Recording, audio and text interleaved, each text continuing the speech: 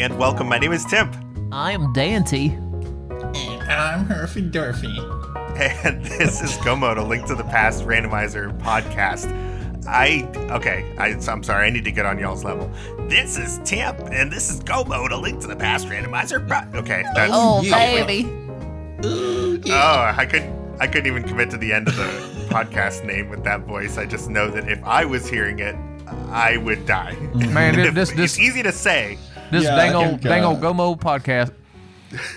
This one will be interesting Boomhauer to see voice. some stats on, who makes it past the intro and who's just like, I guess I'm skipping this one. I know. There definitely is a way to do that. I think like Spotify lets you do that. I haven't figured it out with all of our other stuff, like figuring out when people drop off. I know YouTube lets you do that, but as long as you download, we get credit. So thanks a lot, sucker. We already got your Gotcha. digital point. that means absolutely nothing in the grand. I was about to say, are these Who's Line points where they they don't matter? They do not matter at all, even a little bit. Although I will say we are getting very, very close to 50,000 downloads, and that feels pretty cool, even if it is a made-up number. Yeah, that's pretty cool. I agree. Yeah. Yeah. Actually, We'll be getting sponsors before too long, like actual real ones. I mean, I don't know if we've ever actually officially said this, but if you have a product and you want to sell it on here, shoot us an email. We will definitely at least discuss it. I'm not above it. I would love to hawk some merch and some items. I mean, if and it's things on fitting, here. I'm down. I don't mind. I never thought about it because I didn't think we were nearly big enough, but...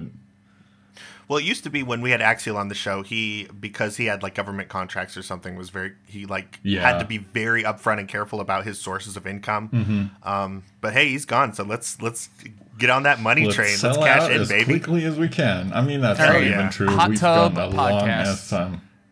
The Hot Tub Podcast. For real this time. We did have that one sponsor. What was it? Gannon's Tower Escape Room or Oh, something? jeez. Yeah. Somebody needs That's to make never going that. away. Somebody needs to. Okay, here's how it's going to work. We need regular sponsors. Okay, we're going to make a ton of money. Mm-hmm. We are going to start Gannon's Tower Big Key Escape Room, and it's going to be wildly popular. And then we'll make even more money. So that's our business plan. That's our 3-year plan. I mean, Just why don't tell not? Nintendo. I'd be down for that. You could make like 22 small rooms with a puzzle in each, and one of them has the big key that lets you get out. I'm down. It's legitimately a good idea. Somebody should do it. So honestly, if we did that, you would have to invent teleportation technology, because there's no way to have an authentic escape room without having a couple of teleport tiles. Mm-hmm. Yeah, and you also would need people to be able to bomb walls, which might be a problem. Nah, just let them do it. Just let we're them the set big up picture. some C4. No big deal. Look, we're the big picture guys. We'll hire some underlings to figure out All all right. of those details. way- I can get behind that. The way you do it is you do it like Spartan used to do it when I used to run those like obstacle course races. And in like the intro, they would just say, "And remember, you signed a waiver."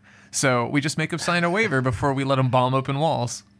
Or you Yeah, just sounds do it like that one a theme park, like that one water park that had a slide. Action Park. Yeah, that decapitated a little kid or something. Oh, Jesus. Yeah, it's just like Yeah, you had it's- to sign a waiver to go, and it's just like wildly unsafe. It's The insane. decapitating kid, that might have been a different park. This Yeah. Action Park one, there's a documentary on I think like Hulu or HBO or something about it. It's this park in New Jersey where you had to sign a waiver, and then the rides were wildly unsafe, like negligent. Yeah, it was unsafe. just a couple like teenagers making up stuff and not caring about anything. Yeah. Anyway, Little to we're- no oversight. We're wildly off topic. Yeah. What is this? What do we do on this podcast again? I think we talk about this one game. It's kind of old. Super Metroid, maybe? Contra. Paper Mario. Paper Mario. Okay. Link to the Past randomizer. Right. Oh, okay. right. All right, let's talk about ALTTPR. So, in fact, what we need to do right now is everyone needs to get on their storm chasing gear, get in the Ford pickup, and then head towards that funnel cloud in the distance, because it is time to enter the Torny Tornado.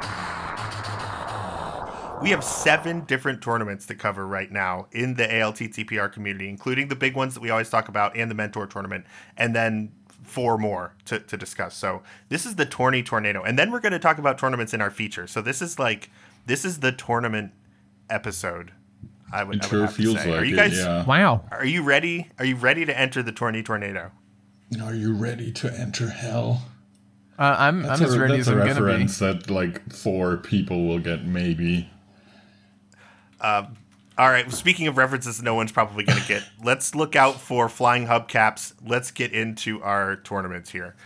So the first one, of course, is the main tournament, the big one, right? The main stage. And of course, we're going to turn to Dante to tell us a little bit about that. First off, congratulations, Dante, moving on yet again to the top 8. Killing it, my man. Killing it. Well, thanks. I said this in a private channel with someone. It's like when going against P-Train, there's honestly a part of me that hates that I had to knock out P-Train because I like P-Train. He's a good guy. Right.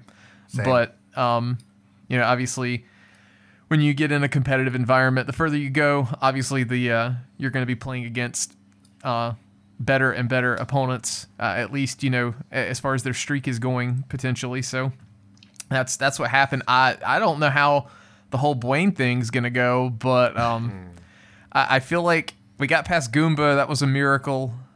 P-Train was probably a little miracle as well, and it's going to take something to get past Blaine in a 1v1 environment. I mean, if we could just play 5 qualifiers again, maybe I can beat Blaine. But I don't know about the 1v1. Yeah, head-to-head's going to be real tough. Like, I'm not going to lie. This probably won't age well, but if I manage to get past Blaine, my mental state will probably be high enough to think I can win the whole thing. But Blaine is a very tall mountain that we're just going to have to take one game at a time and maybe one item at a time as far as the seed goes. Yeah. Yeah, no, that's an interesting perspective, and it certainly tracks. Blaine is very, very good, kind of has a reputation in the rando community as being someone who has played a ton of energy, has a really spectacular time, so execution is just very, very good. We've had Blaine on the show to talk about that. But yeah, Blaine and P-Train both, I can see how you would be really relieved once you finally are finished with these matches. And best of luck to you. Let's take a look at the rest of the bracket here. So we have our top 16 solidified, and of course, we do have a few that are making their way into the top 8. I think we've kind of reached the point where we can start like saying these names because this is pretty. It's pretty notable that these folks have made it this far. Mm-hmm. So we have Dante and Blaine in the top 8, as mentioned. Ninban also has made the top 8. This is as of the recording of this episode, which is June 5th. We also have Zelga Desan versus Alison, Gamachu versus Lin, Azazaz versus Top Life, Shady Force versus Error, and Obscure Lifeform versus Jet 082. So that's our top 16/8-ish right now. But really, really strong names here. There are some that I think are ones that we haven't really seen make it this far in a bracket before, which is always really great to see. And then, of course, some names that are mainstays for this sort of thing. Now, normally we would make a prediction here. I don't even feel like I want to do that because I don't want to put any jinxes or weird mojo out into the air with Dante still so hot in this thing. Yeah, I don't know if I want to do a prediction. What are your guys' thoughts on the tournament right now? Looking at at a bird's eye view. I mean, looking at this from a little bit from the start, I would say there's some surprises to me. There's some, personal things I'm sad about, I guess. Really. And some things where I'm like, oh, really? That happened? So I think it's been an interesting tournament. There's a surprisingly little number of people that I would personally root for, not to talk down on anyone or anything or be unfriendly, just personal friends that I usually see in at least the top 16, I would assume, or higher up. But Aktaboker, for example, he got locked out in the first round versus Azdaja, immediately out. Willard got knocked out immediately as well. Andy lost 2-0 versus Azazaz, who is currently 1-1 versus Top Life in the round of 16. So he's making, big strides through the tournament. Yeah, And definitely some upsets. Yeah, I know what you mean. It's interesting at the very least. I haven't watched too many matches, I have to admit, but there's just a lot of people knocked out by now where I'm like, oh, really? That guy got knocked out? That's either I'm thinking that's weird or uncommon, or I'm thinking, oh, that's unfortunate. I'm personally a little sad about that. Yeah. Yeah. Dante, any final thoughts on this round of the tournament before we move on? I want some more big names to get knocked out. So if I get further, then and maybe it's easier. I don't know. But then again, if they beat that sounds really, really bad if you don't know me. But yeah, like, I mean, obviously if you knock out a top name, then you're kind of like, oh, well, maybe you're definitely deserving to be here. So. Right. Yeah. It's that weird thing where it's like, you don't want to go up against the known commodities that are really good, but then if someone beats them, it's like, well, do you want to go up against them now? Like, they just beat this person who's really good. So kind of damned if you do, damned exactly. if you don't. Yeah. All right. Well, best of luck to you, Dante, again. For now, we will move on in the Tourney Tornado. Whoa! We're being thrown around. We've landed in the world of the Challenge Cup. So let's take a very quick dip into the landscape here. Yep. So, Zero Rush is still in it. Zero Rush still in there. Let's go, Zero. I have an immediate question before we start talking about this, and I'm sure it has an easy answer, but I'm wondering, have Skunkner and Milla84 and Professor Renderer and Slapshot Fred both played a best of 100 against each other for the first round of this? Best of 100? Oh, whoa. Yeah, okay, so normally we have the amount of games that each person's won, any 1, 2, or 0. But somehow Professor Render and Slapshot Fred have played 44 to 56. So some sort of challenge error, I guess. I think, I don't know. yeah. So what that is, if you don't manually override in challenge, if you're allowing predictions, which they are for each individual match, it will automatically put in the score. Now, I'm not saying that's exactly what happened, but it's usually when you see wild numbers like that, it's usually just the prediction and then you just okayed it.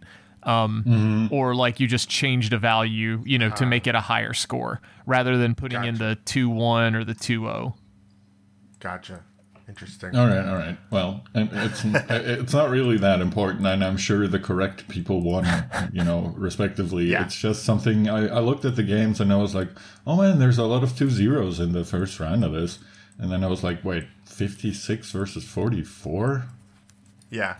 Well, it is interesting, the 2-0s that you're seeing. I was just going to say kind of where, because of the nature of the Challenge Cup, all of the matchups are totally random, just totally randomized. When we had Ridley Dragon on, he told us as much. So you do get a lot of those, I think, in the beginning. There's no seeding like a main tournament or, mentor tournament or any other kind of tournament like that. So it's just a free-for-all, it can be kind of unbalanced. The further we get into brackets, the more we'll see, kind of equally skilled racers, I think, going up against each other a little more often. Yeah. But yeah, it's there. I guess it's just kind of the nature of the Challenge Cup when you do it fully random and it's open invitation to anyone who wants to be in it. Was this some sort of play-in round or something? Like, I'm an idiot apparently, but I'm having trouble understanding because it's okay. the round one matches go into like more round two matches where Ridley explained it.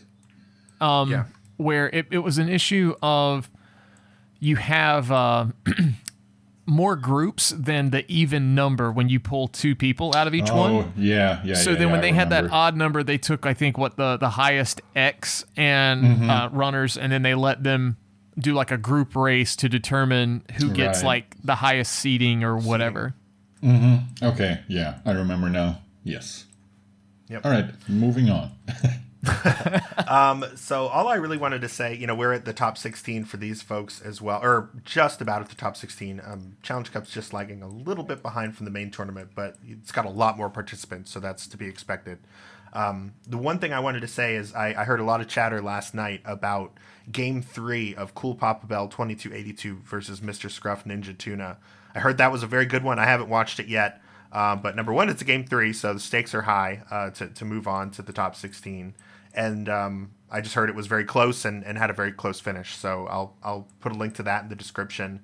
And Challenge Cup, that is one thing that I'll say is it's pretty good at producing these like surprise close races. I think people kind of expect that from the main tournament, but when you get it in the Challenge Cup, it's like pretty special because it's like, again, it's random to get everyone there and they get together and it's like they were so evenly matched. It just makes it that much more unique and fun to watch, I think. So yeah, we will share that one, and keep those recommendations coming. I love seeing, in our Discord when people are like, "Ooh, man, this match was so good, go watch it." No spoilers.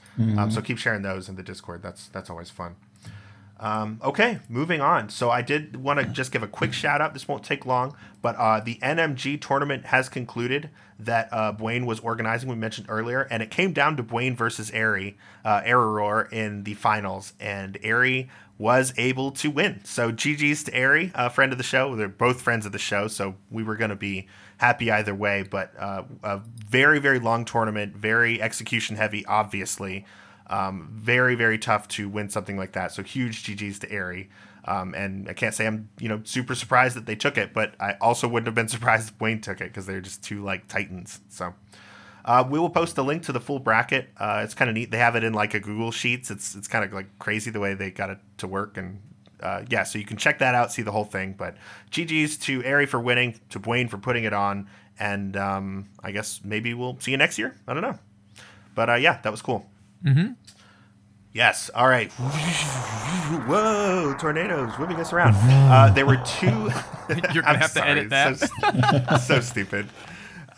So there were two tournaments announced in this last week. So I just want to run down the details of those real quick. First one we're going to talk about here is the Pilar Spoilet tournament. The Pilar Spoilet. You want me to take this one, Tim? Please. All right. So this is the Key Sanity, or I guess I don't know if it's just Key Sanity. I should read the rules, but it's the Pilot Spoiler Log tourney. So this is a tourney dedicated to teams of 2v2. It is kind of based off of the mode we started in the league, where you the pilot, if you will, has a spoiler log and is in voice chat telling you where to go, and you as the runner have to listen to them and parse the information they're giving you to finish the seed. So signups are happening now, and they conclude on June the 30th. They're trying to get 32 teams, and that way they can have a nice even divisible number by 4, as that makes for good tournaments when you don't have to, when you have that luxury. And then the group stage is going to start July 1st. They're going to kick it off with a bang with a round robin format, which is kind of cool. 4 teams per group, and each match will be 2 races against every other team in the group for a total of 6 races over the period of 6 weeks. I think that's fairly manageable for a group stage in that regard, but we'll include a link to their Discord and their rules doc in the sign-up form in this episode, so check the show notes. They're going to be there because Tim's going to do it for you. I'm going to do it. Well, Tuesday Tim's going to do it. But well done, Dante. Excellent job. I'm looking forward to this, honestly. I'm trying to see if I can fit this in my schedule. I do enjoy the pilot modes. They're a whole lot of fun. I think this is going to be just the high enough level of fun to keep me out of the potential Cross Keys tournament that hasn't been announced yet. Don't have a date on that, but this sounds like a lot more fun than playing Cross Keys for qualifiers and then getting knocked out really early because I'm just bad at Cross Keys. So, I think it. I hope they get like the maximum number they're looking for here. I hope they get a good turnout because this is a first time tournament for them.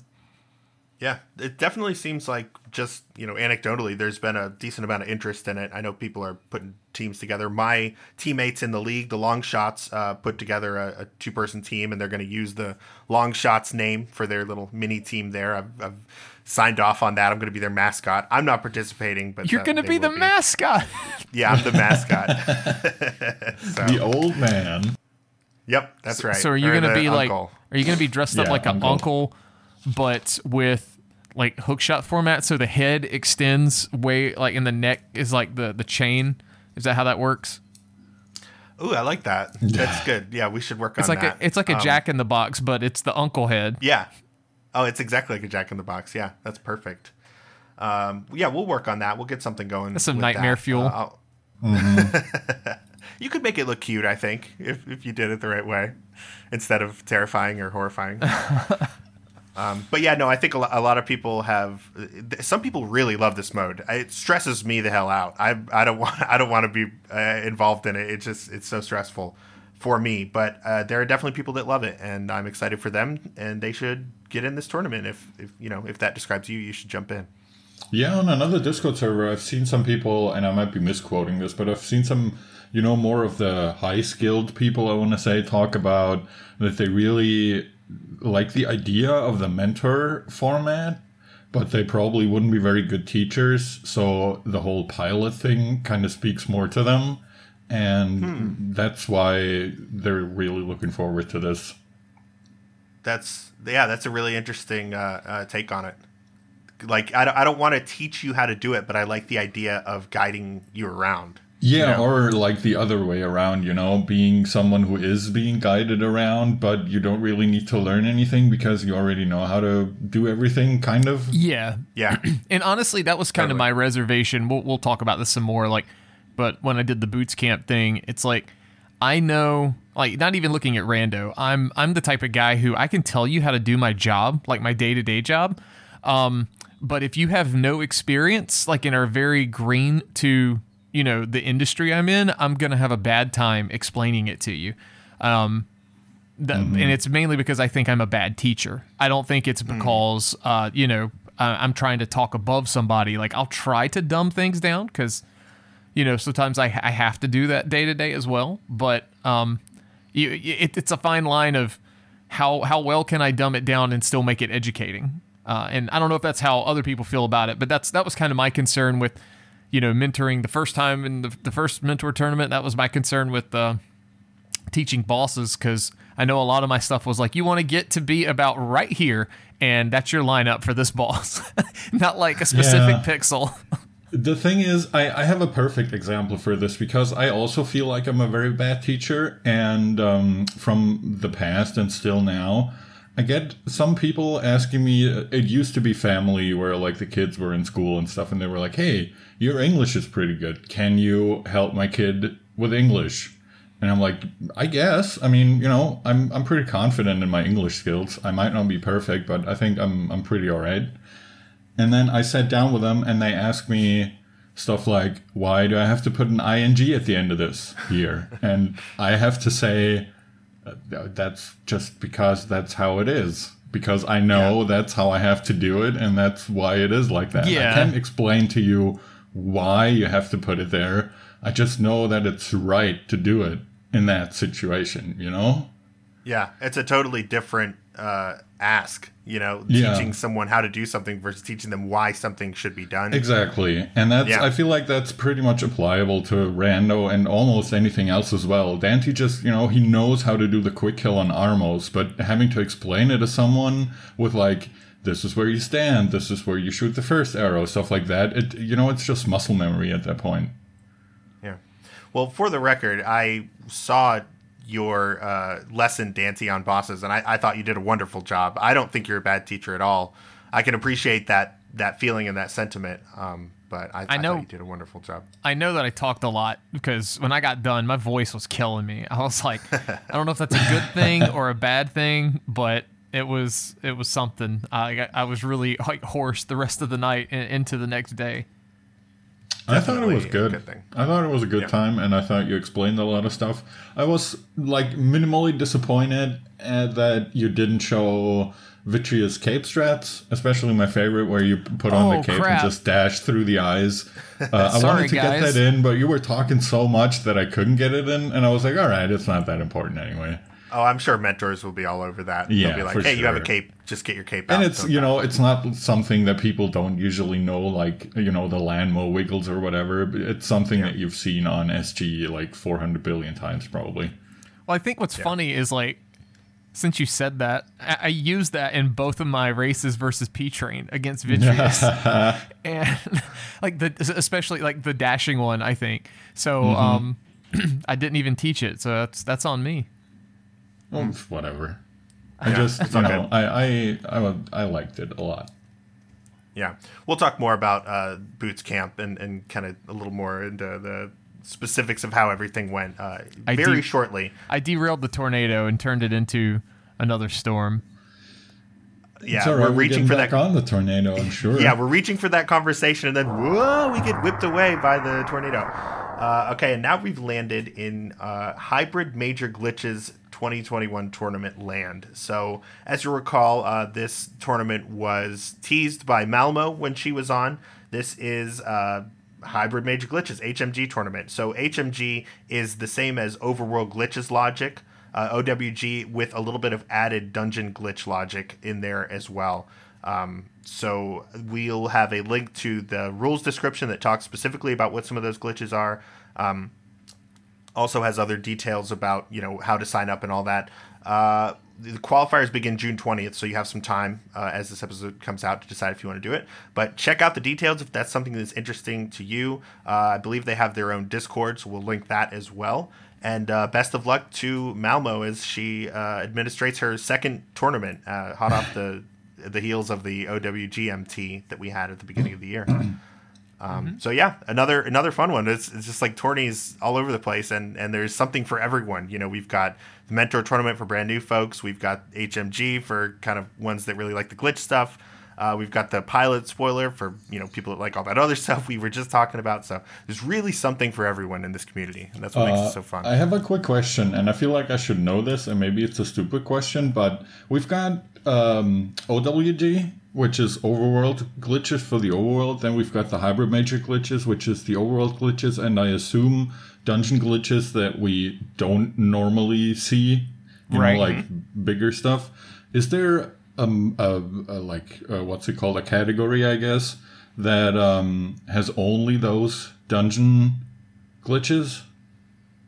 That's what the Hybrid Major Glitches is. So yeah, but you also got the overworld glitches and the Hybrid Major Glitches. I'm looking for something that requires no overworld glitches and only the dungeon glitches. I don't think so. I would say there is now. Because I would be interested in that. As little as I like all the glitchy stuff, I will be interested in that more than overworld glitches or overworld and dungeon glitches. I just want to, I want to walk around the overworld like a normal person, and then I want to destroy all the dungeons. So here's a question. Do you think it would be okay to warp from dungeon to dungeon, like going through super tiles or whatever? Yeah, sure. That's cool. That would be cool. Well, we'll call it DMG, Dungeon Major Glitches, or Dangle Major Glitches. And yeah, I'm down for that. And DMG, and then whenever you refer to it in person, you call it the damage tourney. That's cool. We got to talk to Malmo about that. I bet she would. Vitor, she would get give that us going. logic. Make it happen right now. Synac, fix the bot. It can't be that hard, right? You're just gonna mash them together. You just mash the normal one together with the Hybrid Major Glitches, or remove the overworld glitches from the Hybrid Major Glitches. Shouldn't be that hard. I'm confident it's extremely easy. All right.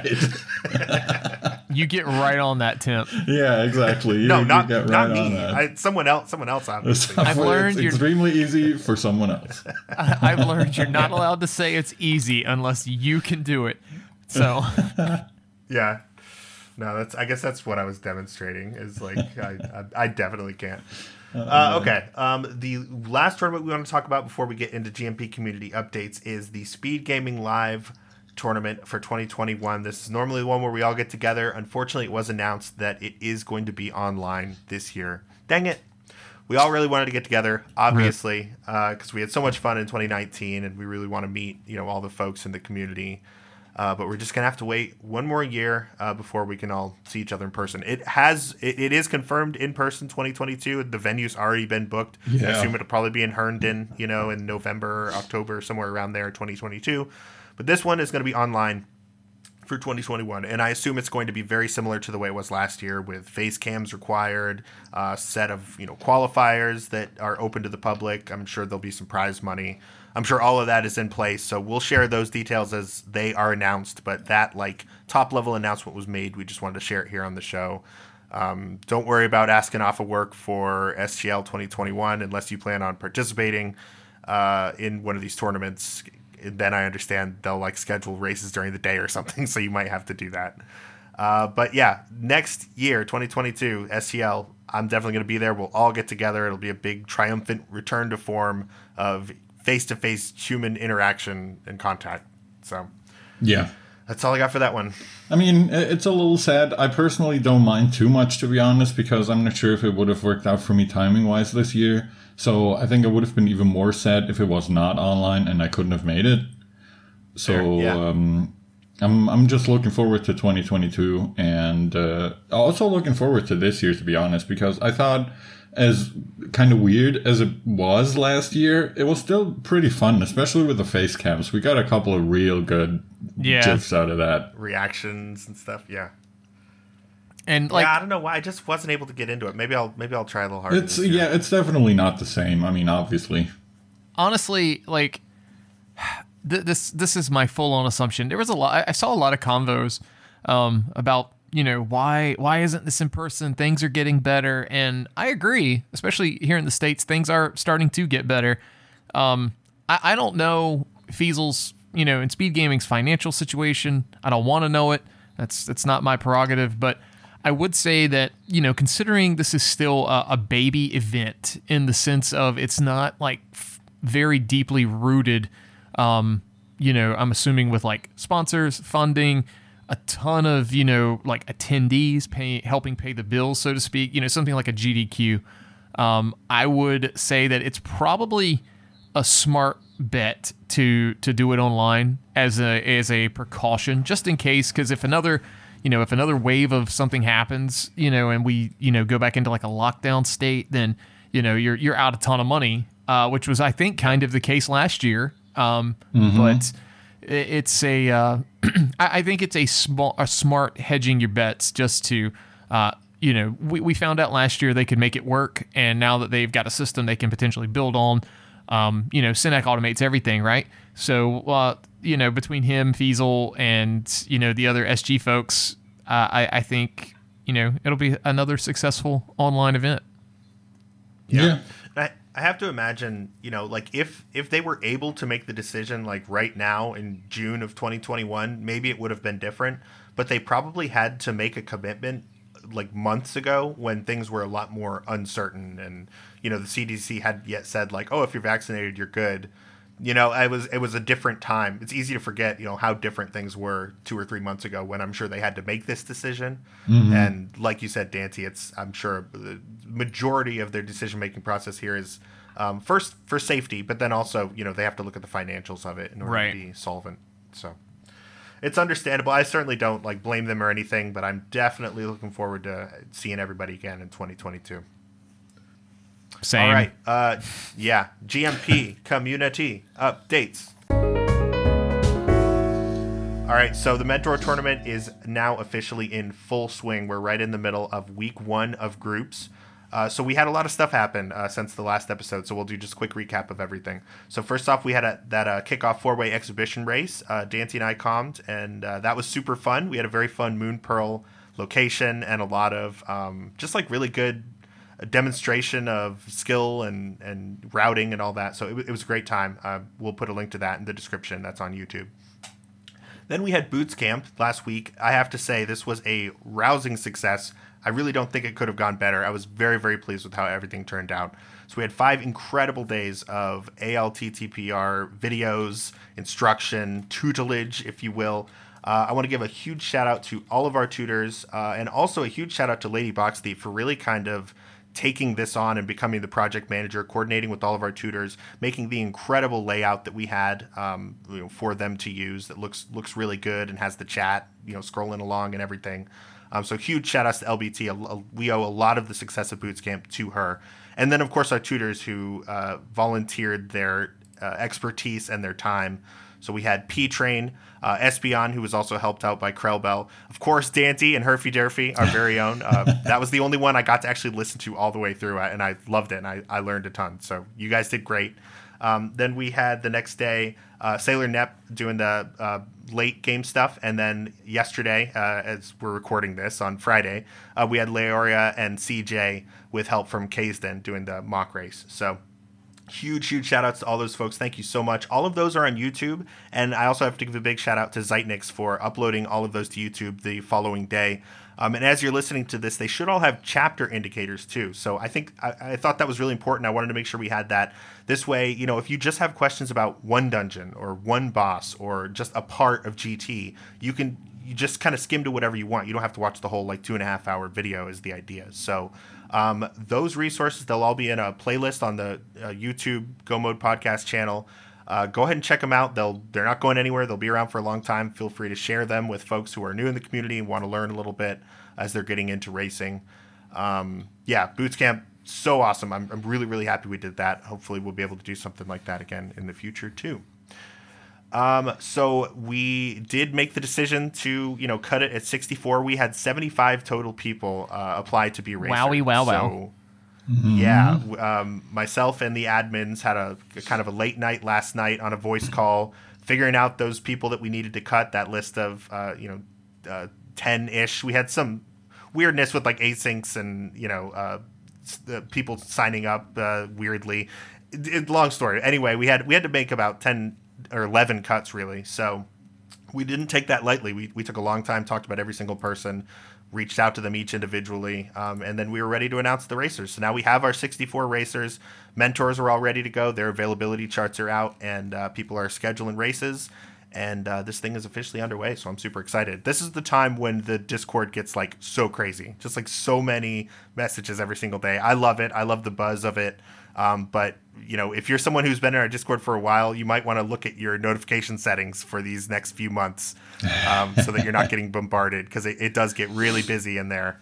So yeah, it's time. We're doing it. I'm ready. Mentor tournament. Oh, and you know what? I think the tourney tornado is finally settling down a little bit, and we're being gently wafted back down to the earth. Wafted. Hooray. That wasn't really the right word, was it? I don't know, it's why I said I wafted. like that you use the word wafted. That makes me happy. We're smells. It's good.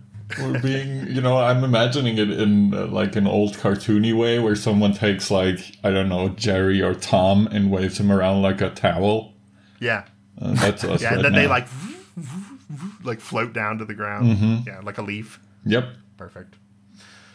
All right, so the last thing we have to do before we get into our features, talk about the bi-weekly seed. So last time we did an open sword assured, which is what we're doing for the Mentor tournament groups. And we had a lot of our, MT applicants play that one to kind of see, what it was going to be like and see how they stack up against the other racers. That was a fun one. And now episode 75 for this one. It's kind of open. Well, we don't know if it's open or not. Might be standard. What do we want to do for this? Not standard. Okay. Yeah, I agree with that. Let us and tomato, but no, let's do just a open 7-7. We'll get back to basics, back to I think what people are gonna have to deal with in the brackets. I might be right. Yeah. So okay, you want to do the bracket? Yeah. Oh no. Okay. I think that's probably a good idea. Other than that, if it wasn't just the start of the Mentor tournament and we had so much new people around who probably want to check these out and kind of see how they stack up against each other and stuff, I'd say the other only choice that we have is to Hybrid Major Glitches seed. Ooh, that's so spicy, though. That hurts my tongue. Yeah, I can see that. I mean, we're that not burns doing the whole that, way through. obviously, Yeah. but I'm saying, I think open 7-7 or whatever we're doing in brackets is probably not a bad idea. Maybe we should just do another open sword assured. I mean, I'm down for that too. It doesn't matter if we're doing 2 in a row. Just, you gotta remember that people are gonna be playing a bunch of these starting now, Fair. basically. That's fair. I was about to say, chat, tell us what you want, but then I remembered we don't record this live. Yeah. Chat, where are you? Anyway. I mean, I'm good with either as well. I was just trying to think of something that was different. But if you think maybe some practice for these, the group stage, the Swiss stage is good, then by all means, let's make it happen. We definitely got a lot of people who played it, which makes sense. Folks. Yeah, obviously.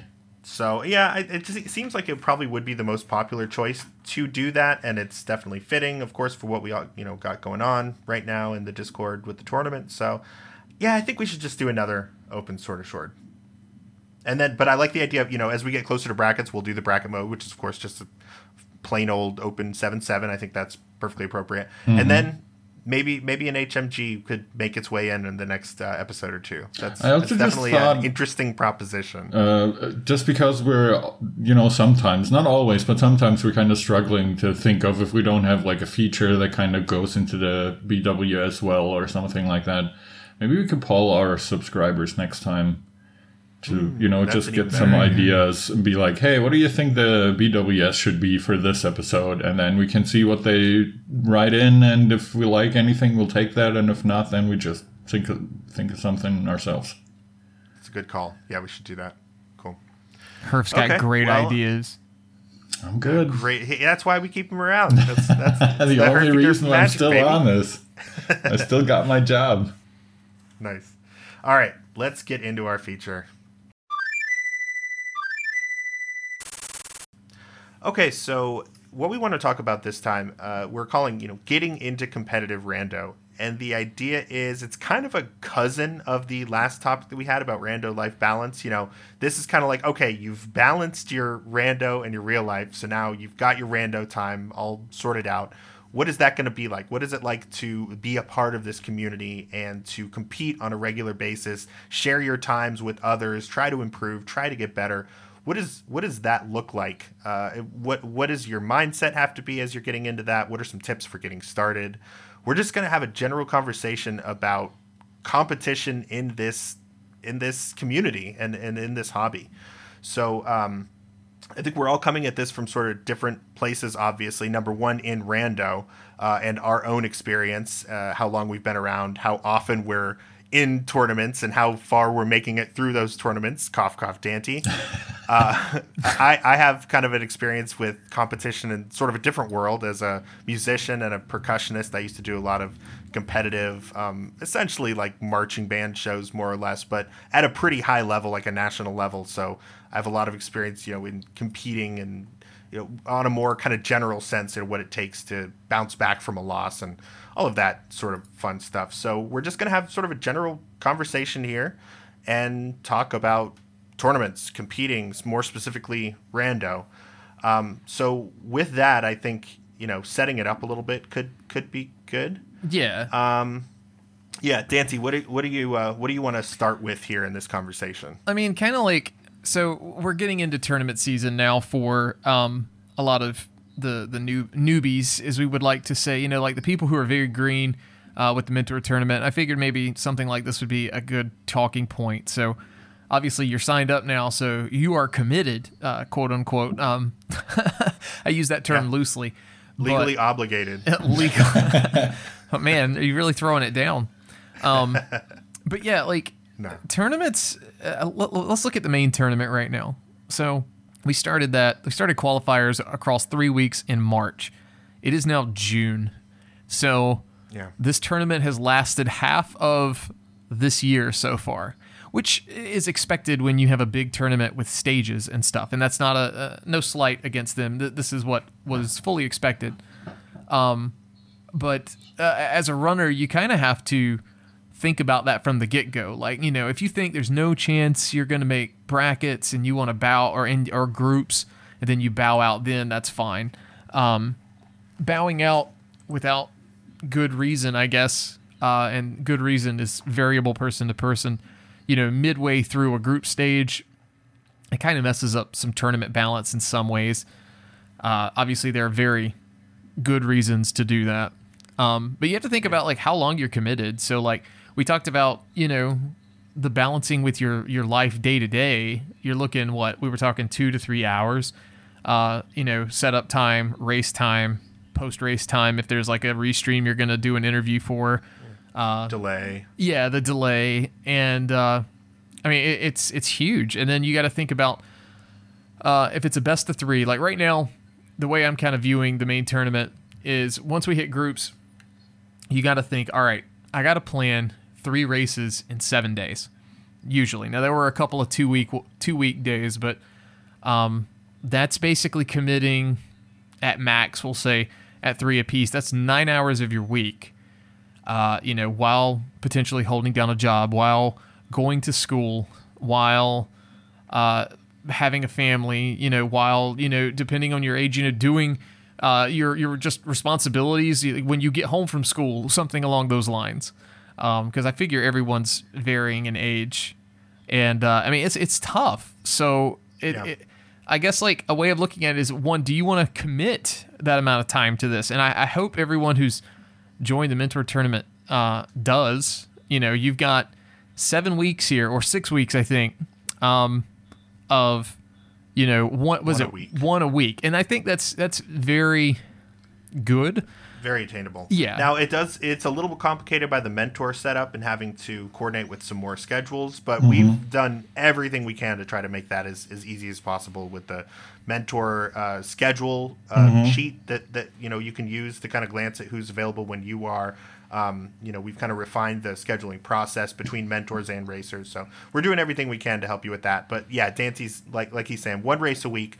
That should be pretty attainable. But once you get to the end of that, now you're at brackets, and pretty much any brackets in anywhere in the community for the most part are going to be best of 3, and that's where you get into budgeting anywhere from 6 to 9 hours of your week with playing rando, and it's not the kind of thing where you can just do it on your own time. You have to coordinate with other people.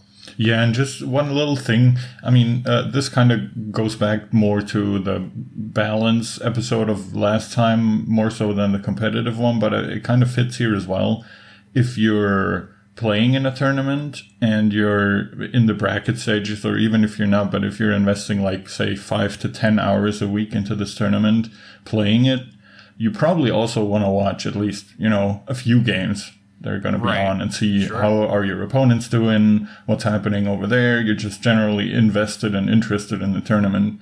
So you can probably add, another 2 hours maybe at least to all of that for just, watching and following the tournament. You're not just playing and then putting on the blindfolds and ignoring everything else in the tournament that's going on. Definitely.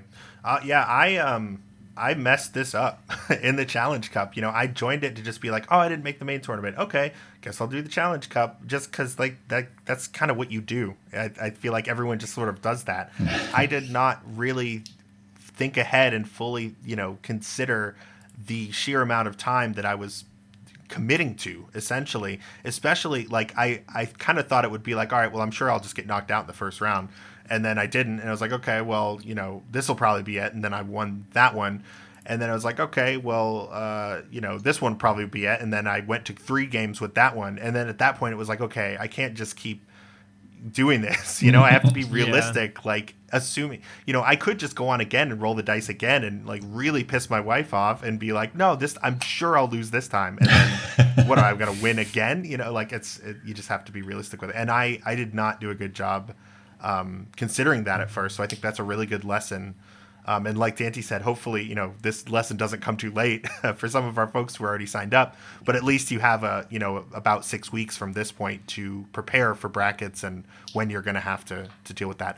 One thing that will happen with the mentor tournament, at least, is the brackets are unmentored. So it should be a little easier in that regard to schedule those. But it's still, it's not necessarily easy if you're short on time, like some of us are. And like, I guess like when it gets to the bracket stage, so like I'm focusing here on the main tournament for a sec with the way I kind of had this revelation where this is like something you always think of, but when you kind of, I guess, verbalize it and, say it or put it down on paper, it just seems kind of odd.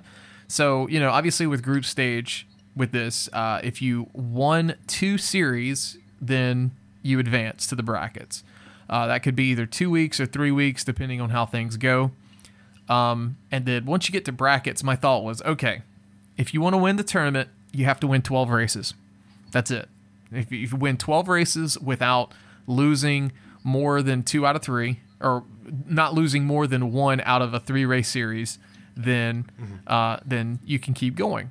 So it's kind of odd. So like we're hitting top 8, which seems really far, because we had 64. So that's what we've basically done the square root of the number of entrants at this point because we keep going down by half and we're down to just 8. But this is literally the halfway point for the runner.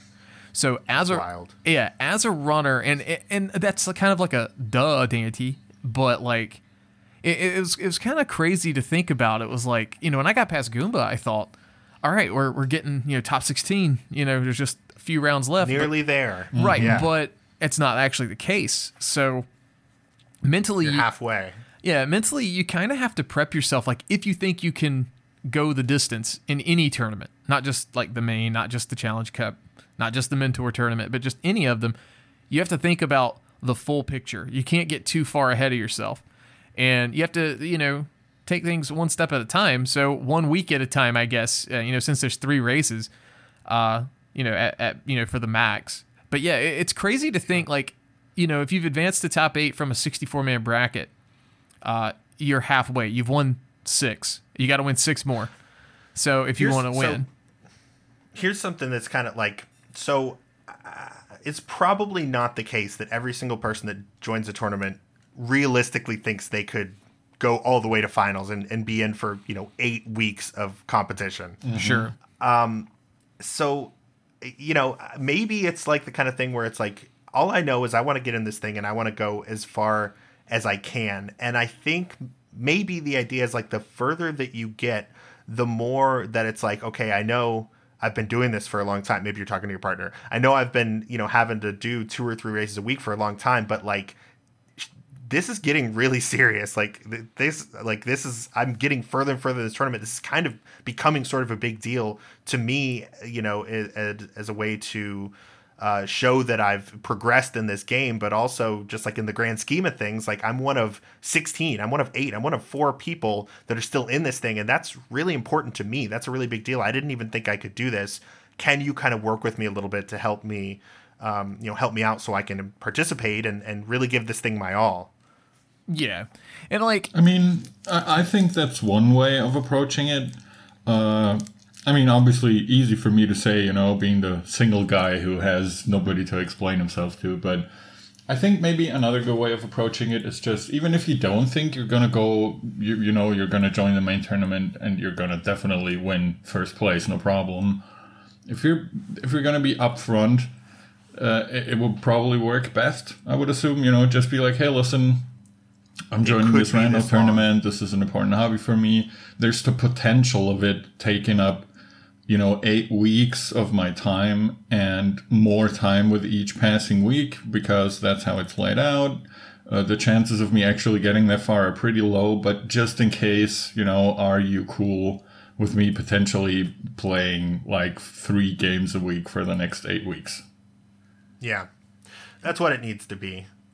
Yeah, and I guess kind of, we're almost back on like last episode's topic at this point, which is, yeah. It's very relevant. But like you think about it, you're also interacting with, we got 64 people in the Mentor tournament here. You're interacting with 63 other human beings, that come from different parts of the world. Their sense of humor is going to be different than yours. Sometimes it might be the same. You might make some connections, make some friends along the way. That's kind of the hope. We've always said that about League. We've always said that about the Mentor tournament. The main tournament is a cutthroat environment where everybody just wants to kill everybody, so no one makes friends there. Thanks for the sympathy laugh there. But all that aside, it's kind of like, this is where I get reserved. I don't like, personally, I just don't like throwing myself out there as, being a heel towards other people. And a lot, we've talked about that kind of before. I think that's, managing how we want to handle things with people. Some people don't like, I've seen instances, some people don't like it when you say GG after a race. Okay. Yeah. But, if that's the case, that's a little extreme, but, yeah. I just want to interject and say that Dante, this was something that it was important for Dante to talk about and, kind of requested that we have this conversation. This is something I know for you is really important. The way that you interact with other people and kind of this, I don't want to say like code of contact code of conduct because that's like way too formal, but like there are certain things that you should know when you are reaching out to someone and scheduling a race. There is maybe things that you should not say right before a race or right after a race. This is something that I know you're like kind of passionate about. Yeah, I mean, if it's your friend, like you've already established a friendship with them, cool. But like, you know, someone that, you know, P-Train and I, like last series, we had a decently length, you know, chat in the race time chat before and after the race, but it's not the case like with everybody, and it's just because I really haven't talked to them a lot. It's not that I have anything against them. You know, let's talk about. Go ahead. Sorry, go ahead. I didn't mean to cut. Well, I was just gonna say maybe we could not share examples exactly, but kind of general thoughts to keep in mind. This, I think this is a good one, like immediately after a race. So tensions are usually pretty high. If you're running and you get the dot done from your opponent, it could be tempting to react in a lot of different ways. Like, you know, we've heard like on the bad end, you know, like one of the worst things you could do is like, oh, I think you cheated. Like, how could you possibly have beaten me that fast? We've heard examples of people like reacting like that. That's like the kind of the worst thing you could do, I could say. What are some other examples of like things that you want to avoid or maybe be sure to do after a race is finished in terms of communicating with your opponent? I personally, anytime I lose or win, I may type something in the race time chat when a conversation's going, and I will reread it about 5 times before I hit enter. And the reason I do that is because, you know, how do I want to make the guy who just beat me feel bad for beating me? Like, is that my goal? If it is, it's kind of a terrible goal. Like, right. You know, as much as you want to win in a competitive environment, I do feel like the other person may match, exceed, or just be slightly under your level of, you know, competitive drive. You know, obviously some people enter tournaments for fun, and that's, you know, totally fine. Like, they may just be like have no emotional attachment to it. I think a lot of people do, especially like the higher tier players, because they put the time in, they put the effort in, and they want to potentially see if they can, you know, see the fruits of their labor, I guess is a way of putting it. But, you know, I think in any sense, you don't want to make your opponent that you just beat feel worse. And, you know, you don't want to also make the person who just beat you feel worse. It's kind of like putting steal their, you know, like steal their thunder. Exactly. There are a lot of things you could say that could really undercut the victory that they just got. Like, oh my God, I played so bad. Or like, you know, like, oh man, that was so free. Here's an example that is more, it's a little bit of pet peeve of mine, but I know it's a thing in the community that bothers a lot of people. But if you race against me and you win against me, which is not very surprising, but you know, you win against me, don't write in the chat or put a comment about how badly you played and how much more you could have beaten me, because you've already beaten me. You know, it doesn't matter if you know, don't win by like 5 minutes and then go, oh, I played so awfully, I could have skipped 10 more checks or whatever. Nobody cares. You already won. That's like a really skinny person being like, oh my God, I'm so fat. And then you're over here like visibly 50 pounds heavier than them. And you're like, well, if you think that about yourself, what do you think about me? Mm-hmm. You know, it's just rude. It's not a good look to say. You might think you're being self-effacing, you know, and like helping to soften the blow, but it really is kind of a rude sort of thing. Like, I played that badly and I still beat you a lot. It's not a good look. It's not cool. I mean, yeah, there were some times I've seen. Now, keep in mind, I myself, other council members like Sendak, other folks too, we record the races on the Race Time Room.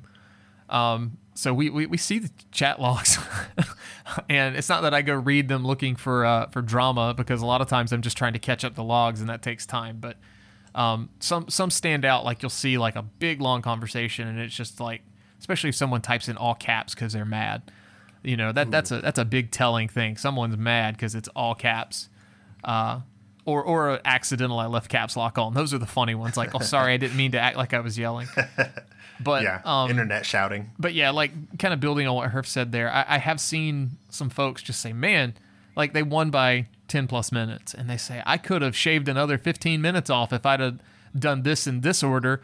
And it's like, of course you could have. In randomizer, hindsight is more than, it feels like it's more than 20/20. Yeah. But just because I've said this in post-race interviews, because you had the thought about something, doesn't mean, you were, God visioning everything because you didn't act on it. If you acted on it and it worked out, then maybe you're God visioning it. Like P-Train and I both yesterday in our game 2 talked about Pendant TR and, how something's probably going to be there, but we both kind of put it off, in favor of Crystal Dungeons. Like, it would be smart to, but, and something ended up being there, but neither one of us, like, as soon as we got potential access to TR, we didn't just say, all right, I'm going, we didn't hedge that bet. But like, if we'd have put a comment, I knew I should have went to TR at the 5-minute mark. Like, that's kind of, I'm not gonna say bad manners, but it's like also like, why would you want to do that? Like, what does it make you feel better? I guess I've gone past what Herf said. I've gone to meddling now, but that's things you can, I feel like those are things you can have with like an inner monologue rather than verbalizing them to, tout how big your internet ego could be. Yeah. And especially in what Herf was saying, making your opponent potentially feel worse, like almost belittling them.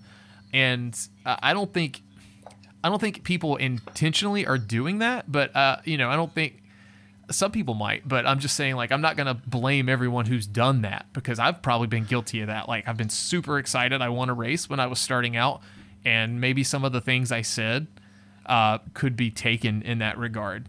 There's a I think sorry. No, I was gonna say, like, there's a lot of like emotions, especially when you get like what you would consider like your first big win.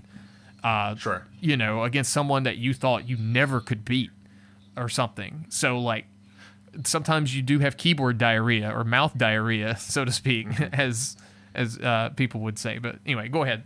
Yeah. Well, I think it goes back to the point that you've made, which really is just like, even when tensions are high or emotions are high or whatever, Dante said he types something in and then thinks about how it's going to impact the other person. I think that's really like the main message that we're trying to impart here, is like, just try to put yourself in the other person's shoes for just a moment. Instead of being like, oh, I just won, think, oh, I just got beat. You think of, if someone were to say that to you, how that might affect you or impact you in that moment. Just take that little extra second to think about that before you send whatever you're going to send. I guess that's probably the best way to like sum this whole thing up. And there's also a thing I want to add to what Dante said. He said when he won his first race, or when he won the first time when he got a first big win, so to speak, he might have said something that could have been perceived as whatever. And I think that's an important thing to keep in mind as well.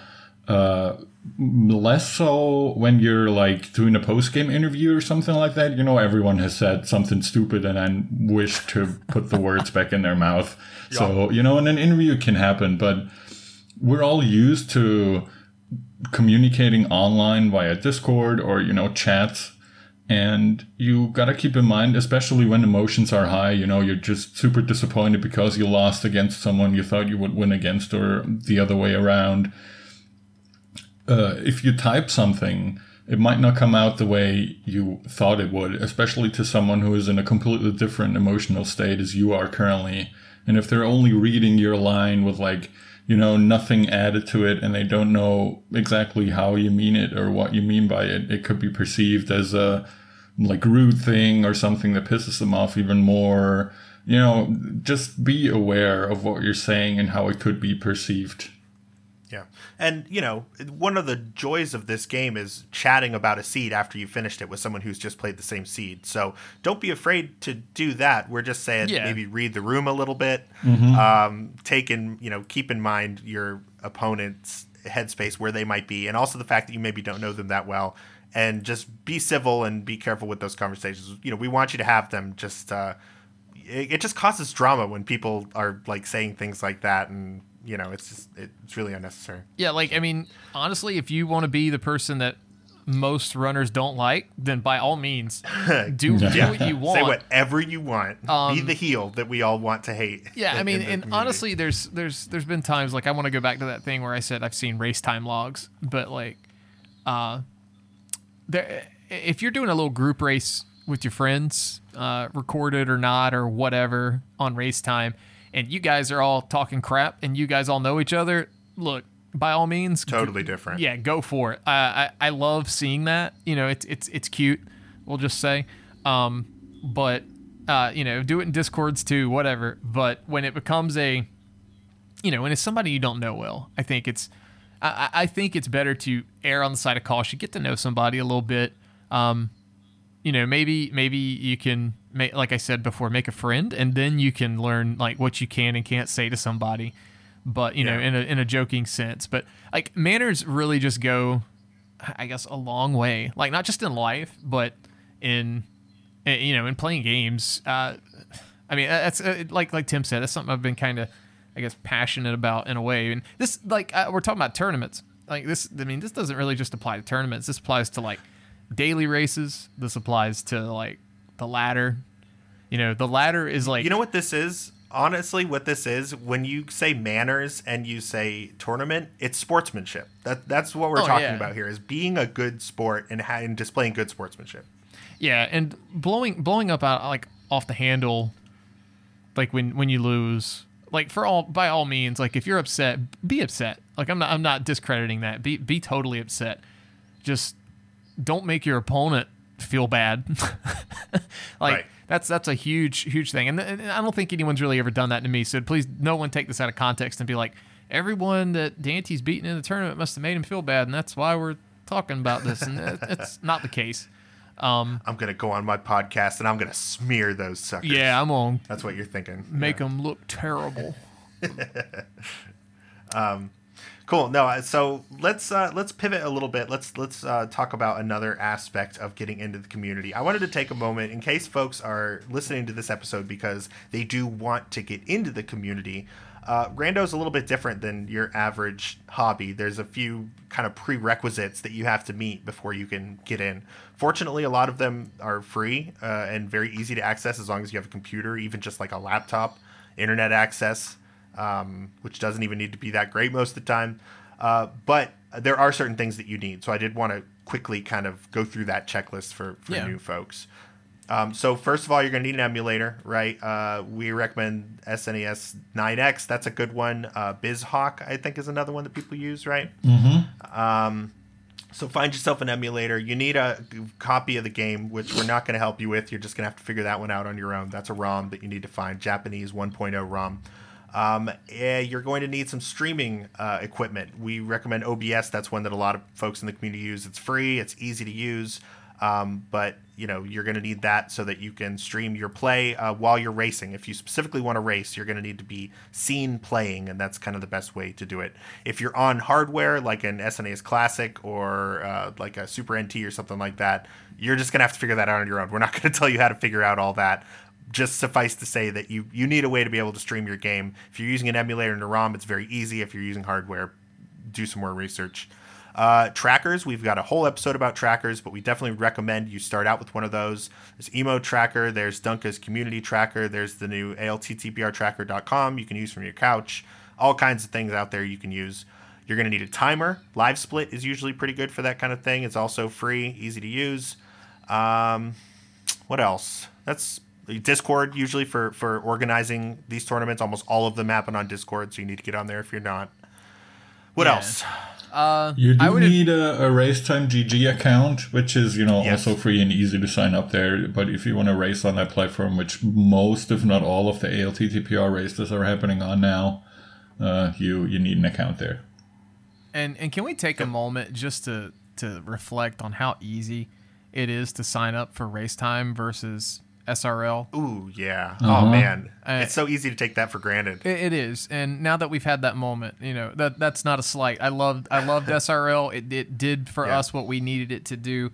I think IRC in general is kind of dated, right? Right. I mean, it's not a bad tech. It's just been around forever. And I love the API integration for race time, but that's another topic for another day. Yeah, for those who weren't aware, you used to have to jump through a lot more hoops to start racing in Rando than you do now. So Dante's absolutely right. And I'm sure if you listen to this episode a year after it comes out, there'll probably even be things where you're like, I can't believe they had to sign up for racetime.g, or like something that we like totally think is necessary now will be circumvented. So that's just the nature of this community. And what's one of the things that's so cool about it is how it evolves.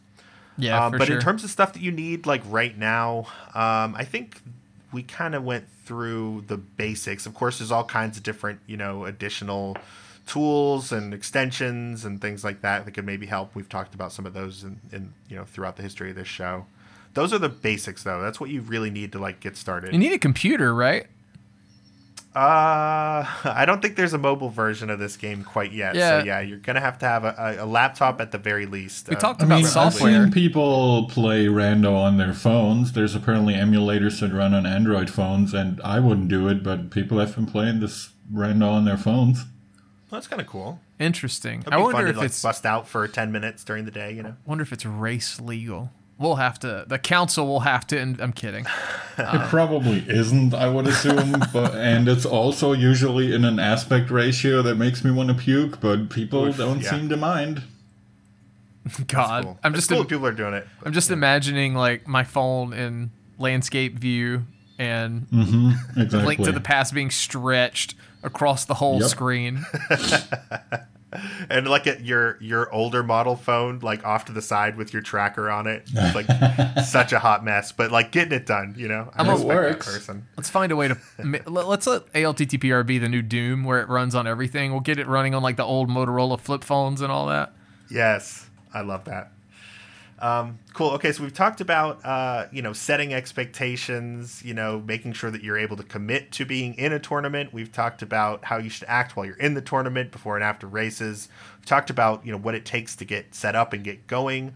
Last thing I want to talk about here is kind of sort of the final layer above all of this, which is just kind of living in the community and how that can sometimes make things a little anxious. When you are competing and you're constantly going 1-to-1 and people can see your times and see your placements and watch exactly how you performed, it can lead to like anxiety, I think, for a lot of us. And it's not something that's maybe addressed a whole lot in the community. So Dante, you put together some tips for kind of managing rando anxiety here, and also things that can sort of feed into it. Do you want to talk a little bit about things that have worked for you?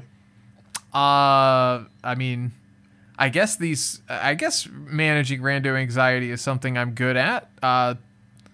I say that kind of sarcastically. I'll be very real. When it's a tournament race, not so much with ladder, just because it's like, all right, I signed up for this on a whim, so I haven't had time to think about it. I don't know who I'm playing. That's what I love about ladder. But when you know your opponent, you've got a best of 3 series, your tournament life is on the line.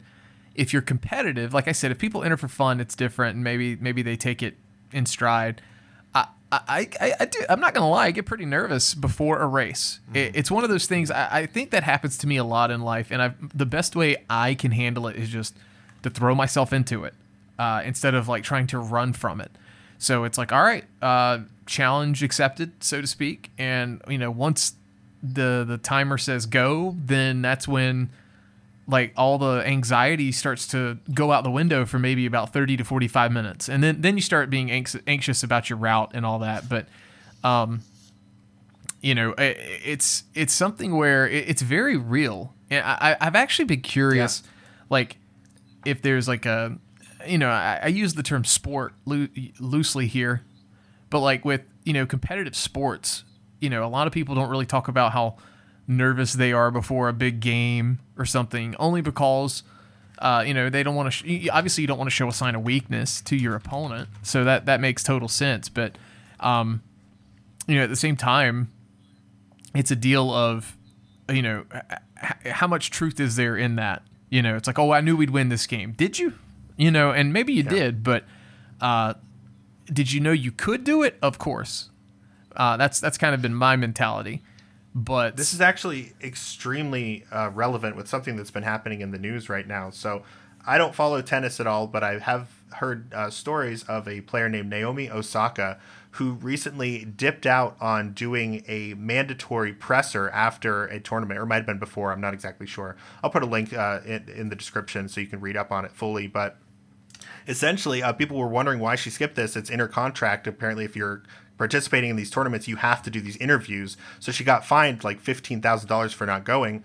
And she finally came out and was like, look, I'm was just stressed. Like I have performance anxiety. I've dealt with depression. She's young. I think she's in her early 20s. She's like, I don't want to deal with this. It's harmful to my mental health. And so, yes, I skipped it and I'm sorry, but I'll be back for the next one. And honestly, there's been kind of an outpouring from all kinds of places and from like the Calm app, for instance, they offered to pay anybody's fines who skips out on a presser like that from now on, as a way to say, like, your mental health is important, even if you're a top tier athlete or if you're just like a regular rando competitor. I would say also your mental health is important, and dealing with the anxiety of these races is. I just wanted to tie that in because it's been sort of in the news right now, and I think it's exactly relevant to kind of what we're talking about right now. Mm-hmm. To kind of briefly weigh in on things that work for me, like I said, I've competed at sort of high levels in a very weird niche sort of way, but still that anxiety would definitely build for me as well. I find I perform the best when I can really just kind of shed all of that and say, okay, there's not a crowd of 10,000 people in front of me. I'm just performing just like I do practice every single time. I'm just going to have a good time. I'm not going to think about them at all. Same thing with racing. If I know I'm on a restream and it's a game 3 and it's like, 8 o'clock at night and there's, more people watching me than normally would be, I perform my best when I just try to convince myself they're not even there and just have fun, play the game, be competitive, try the tricks that I want to try, not worry about being on that big stage.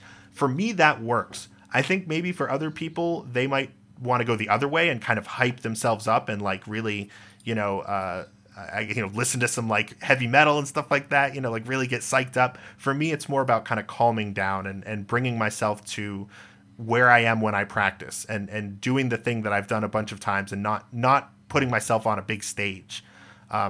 Some people like to hype themselves up like that. Some people, I think it's more about calming down. But ultimately, I think it's about finding the one that works for you. And you can only do that by experimenting around and trying things and seeing what kind of gives you your best performance that you can get.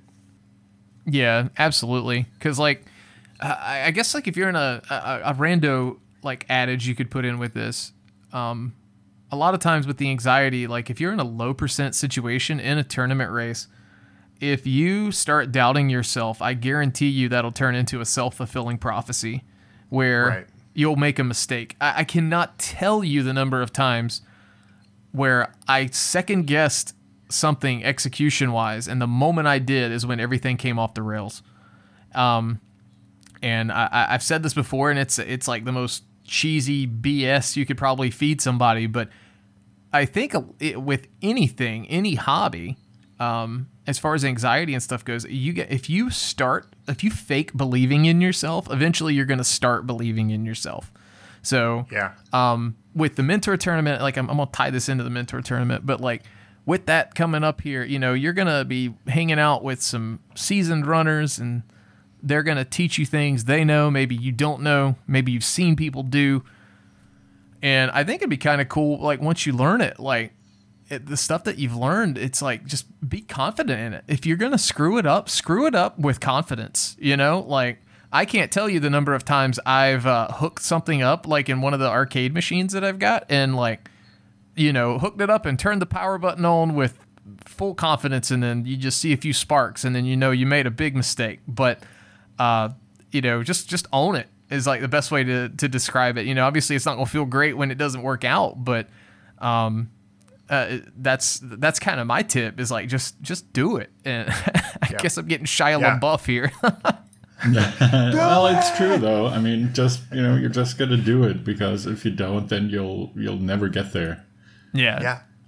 Confidence is so important. I'm glad that you've touched on that because like And it's another one of those things that like it applies to rando, but it also very much applies to real life. Is just believing you can do it and seeing yourself doing it in your mind's eye is it really is the first step. And I think people don't. Maybe some people don't like take that seriously, but you really need to tell yourself like I'm good enough to do this. I am on the level where I can compete and be a part of this community and put myself out there, and I don't have to worry about what people are going to think. Whether that's true or not, you have to believe that before you can start accomplishing things, I think. Mm-hmm. Yeah. I mean, it works a little different for everyone, I would assume, but I think these are all very good tips and like very good things to keep in mind. You don't have to like hyper focus on them, I guess, to the point where you're making yourself nervous because you're focusing so hard on not being nervous. Right. But, yeah. It's just something to keep in mind. Like for me, I think I've talked about this before on the podcast. When I used to still race every now and again, there was never a single race where I didn't, or where I felt like I was ahead or where I would win the race. I always felt behind. Even if I pulled out the biggest galaxy brain plays, I always felt like, well, if my opponent did that and they executed it better than me, they're still ahead of me.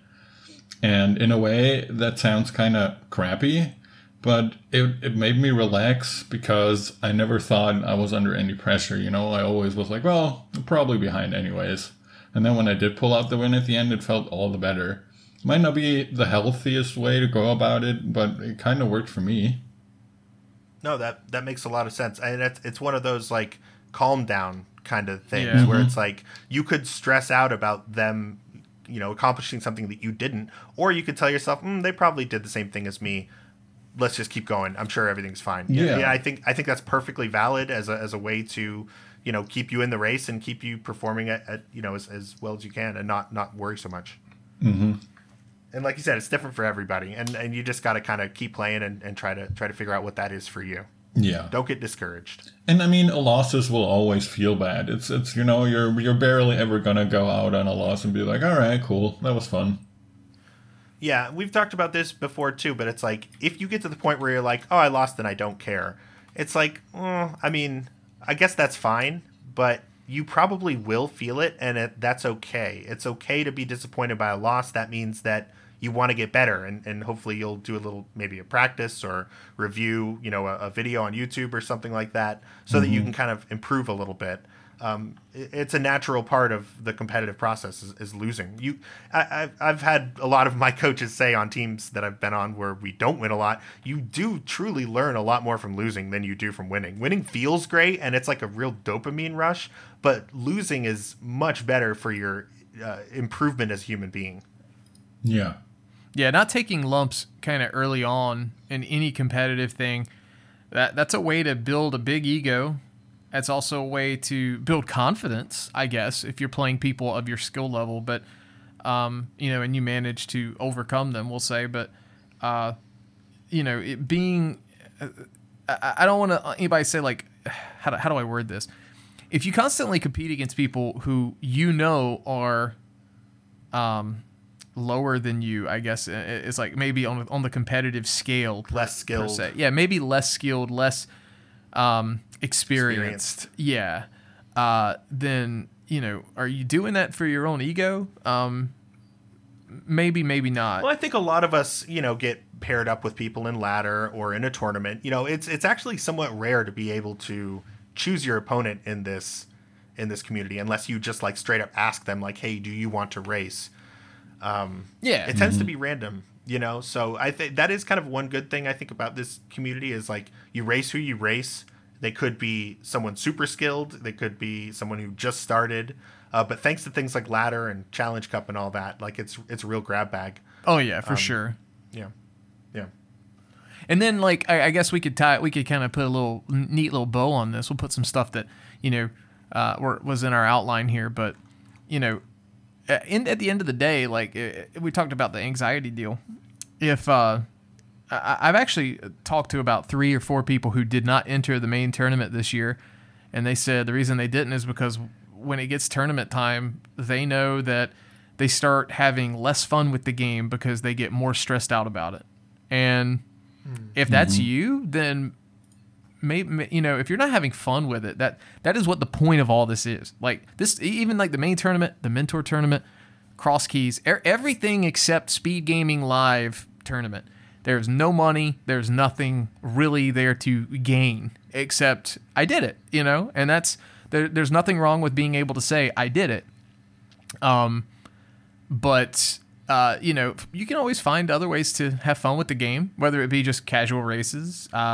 We've got the whole expansion thing where you can make MSU packs for like every single dungeon, and stuff like that. There's plenty in sprite creation. We've had Mike on to talk about that. There's plenty of other things you can do to have fun with the hobby. It's not so much competitive when you're doing MSUs and sprites, but it's a nice, like, I guess, adjacent aspect of the competitive community per se. Absolutely. Yeah, there's so many different ways to get involved beyond like competing head to head or in a qualifier with a bunch of people. It's another wonderful thing about this community. You can just be someone who watches a lot and likes to talk about it. You can make sprites, you can make MSU packs, like Dante said. There's so many ways to get involved. And if you are feeling a lot of this anxiety about racing, maybe that's a good time to get into another aspect of the community. Maybe you don't want to take a full step back because you have a lot of friends in the community. You like the atmosphere. You still enjoy the game, but it's just frustrating you. There's so many other things you can do to still be close to the activity, but not have feeling like it's beating you down all the time. Mm-hmm. Yeah. Awesome. Well, I think that does wrap it up pretty nicely. If anyone has any final thoughts, go ahead and share them now. But if not, we'll go ahead and wrap up our show. Yeah, I think we covered it pretty thoroughly. I mean, there's so much more details and nuances and stuff that we could get into, but we can't really make an 8-hour episode. So I think we've covered the most important things to get you into Rando.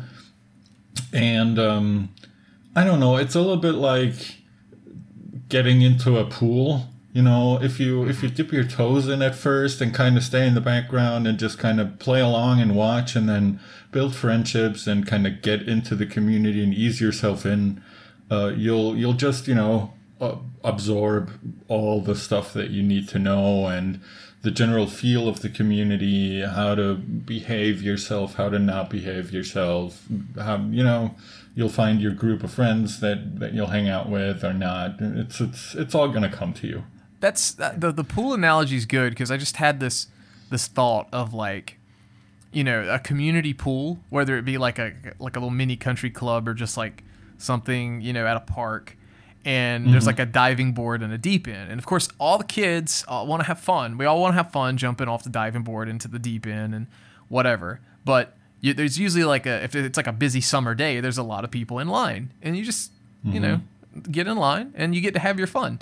While someone's jumping off the diving board, you don't want to like jump the line and jump on top of somebody from the side. That's kind of bad. So I don't know. It may not be the best analogy, but yeah, like just like you were saying, get like involved without like, don't make a huge splash stating your presence when you arrive. Yeah, so I'm not exactly sure about the pool analogy from either of you, but I love thinking about pools, so I'm here. Well, I think to maybe turn it around a little bit, I think dip your toes into the pool slowly and get in like a normal person, and don't just, butt bomb in and splash everyone that's already in the pool. Butt bomb. Okay, I love good. it. I like that. No splashing. All right. Yeah, think of the old folks in the pool. Exactly. Yeah, I'm one of the old folks now. Us. Yeah, basically the three of us are the old folks going, quit splashing us. Get off my lawn. All right, let's wrap it up. All right, so you know all this stuff by now, right? Email at gomodepodcast.com. We're on Twitter at gomodepodcast. You can join our Discord. Got a lot going on there these days. No fetch questions this week. I'm officially asking. I want you to send your fetch questions. And look, I know what you're thinking. What else could you possibly ask us that we haven't already talked about? Listen, I want you to get weird with it, okay? I want some weird questions. I want like an F, marry, kill of like ALTTPR NPCs. Like that's the kind of questions I want to be talking about here at the end. So bring them in. We need these fetch questions. We love talking about them. So hit us up, send some in. And also, I can only talk about myself here. I can't speak for my other two co-hosts, but if you have any like not rando related questions, but for me or the hosts personally, feel free to send those in as well. No promises on us answering them. You know, if you're going to send in an email asking me for my credit card number, I'm probably not going to answer that. But if you ask something nicely, I might be, you know, coaxed into answering it.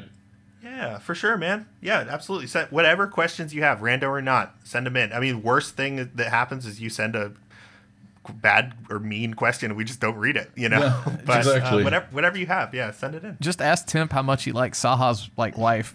Like, what? What are you talking about? oh, you were talking about the FMK scenario, Okay. and Yeah. that's, you know, I mean, I I guess mean, the F is clearly the lady sweeping in front of the house. Heck There's yeah. no question to ask. so. Lady sweeping in front of the house, the witch, and the witch's assistant. So you got to rate all three of them. Oh, that's mean. I was gonna go differently. Let me throw out my FMK list real quick. All right. Okay. Okay. So F is the lady that sweeps in front of the house. Obviously. M is the lady that when you talk to her, she like calls the guards and runs away, because I feel like that mirrors real life the most accurately. Okay. And K is, I don't know, anyone else. Anyone else? I mean, you do a lot of killing in this game. It's Yeah. not unreasonable that you just swing your sword at pretty much anyone else, and it's not a big deal. I can't even think of any more. I don't know, the witch maybe, because she's just weird. Yeah, sure, the witch. This went So off the I rails. I'm a like cis straight male or whatever. But I don't feel like I have to pick females for this. I feel like it's okay if it's more about the spirit of the character. Yeah, right? sure. So I'm gonna say I'm gonna F the guy that unlocks your boxes or whatever, the lunchbox guy. Okay. Yeah, Gary. He's my F. I want to marry old man so we can live together in the Obviously. cave. That seems nice. I'm gonna kill the woman that calls you a creeper. That just really annoys the me. one that Look, I'm runs just away? dashing around, minding my own business, and you're going to accuse me of being some sort of pervert. You can lay on the ground and die for all I care. So that's my K. That's my kill. Okay. So yeah, that's the kind of stuff we would have talked about here at the end of the show. So Yeah, send in definitely. those Yeah, questions. good ending. Perfect. So individual shout outs, you can find me writing music sometimes and playing rando at twitch.tv/timp_. For my shout out this week, I'm going to shout out Dante for hooking me up with A Link Between Worlds, which I've been playing for the last week or so and absolutely having a blast. That is such a fun game. I knew that it took a lot of inspiration from A Link to the Past, but I didn't realize like just how much. Like it really is like that game's cousin or like kid, really. Yeah. Probably would be a better way to say Yeah. it. How So far I mean, are if you? you, I just finished Turtle Rock, Oh, Okay. nice. which is like the second Dark World dungeon in this game. Well, no, so it I'm, depends probably on what halfway-ish. order you do them in. Like it's Right, yeah. you know, it's pretty open. That was my second low rule dungeon. Nice. So I feel like I'm roughly halfway, maybe a little less. I like the game, but I feel like it's like I don't know. To me, it felt like the ugly stepsister to Link to the Past. It is it hasn't aged super well. It's a little bit like grainy, but it is super fun. And the music's great. I'm Yeah, enjoying for it. sure. Yeah. I don't love the renting system, but it's small because rupees are all over the place. So it's Yeah. whatever. And also real quick, I wanted to mention I was on a podcast talking about podcasts. A listener of the show, I don't know if since it's their real name, I feel like I should say their screen name just in case, but they approached me and wanted to start a podcast, asked me for some advice, and then they started that podcast, and then they invited me on to be on it and talk about how to start a podcast. So that was called ATD in the D Today. It's a Detroit-based human resources like training podcast or something like. I'm not exactly clear on that, but It was myself and another couple, folks from the community, and we had a really good time. It was awesome. So I'll put a link to that in the description if you want to hear me talk about podcasting, I guess. Nice. So, yeah. All right, Dante. I'm going to shout out, we're going to talk in the past tense. I did a marathon run over at twitch.tv/sparkover for a marathon called The Hope of Tomorrow. It's a charity marathon based with rhythm games, or just kind of like, there's a weekend marathon of nothing but rhythm games and stuff. We were raising money for the Bail Project, and this is the total here. $7,338.55. And so it was pretty successful. So big shout outs to everyone who donated. And yeah, it was a lot of fun. I got to play some Step Maniacs and got to watch a lot of folks play a lot of interesting rhythm games. Rhythm for games, sure. Yeah. That's Nice. a cool idea to have a whole marathon around rhythm games, and congrats on being a part of it. And what a great cause too. I love the Bail Project. Yeah, for sure. So, does this include other rhythm games as well, or is it only dance games? Oh, it's like all kinds of rhythm games. There's like, Oh, neat. So it could be like Donkey Kongas and weird stuff like that? yeah, someone was on Friday, someone was playing Taiko Drum Master. And Yes, I love that game. and they God, had I want to play that game so bad. they had a ton of like donation incentives. I had it muted most of the time, and I need to go back and watch it because I was doing some stuff for work. But they were eating like hot sauce like for donation incentives. So Oh, like no. they had like the last dab, and they were like coating a chip in it and eating it, and then playing a song. And God. they were struggling, but they were doing stuff like pretty well. At the time Nice. of recording, I've never heard of this, but they're currently playing D4DJ Groovy Mix, like whatever game that is. Okay. So there's a bunch of like very niche things. You think rando is niche, then some of these games are just kind of wild out there. Yeah, that's fun though to see these like head scratcher games. I didn't even know that existed, but this person is absolutely destroying this game. Awesome. What do you have for us this week, Herf? Well, I was thinking a little bit. I don't really have anything special, but I want to shout out an old Super Metroid ROM hack that I just finished yesterday. I started playing Hyper Metroid, Ooh. and I think it's from 2015 or something. I don't know why. I just felt like playing some ROM hacks.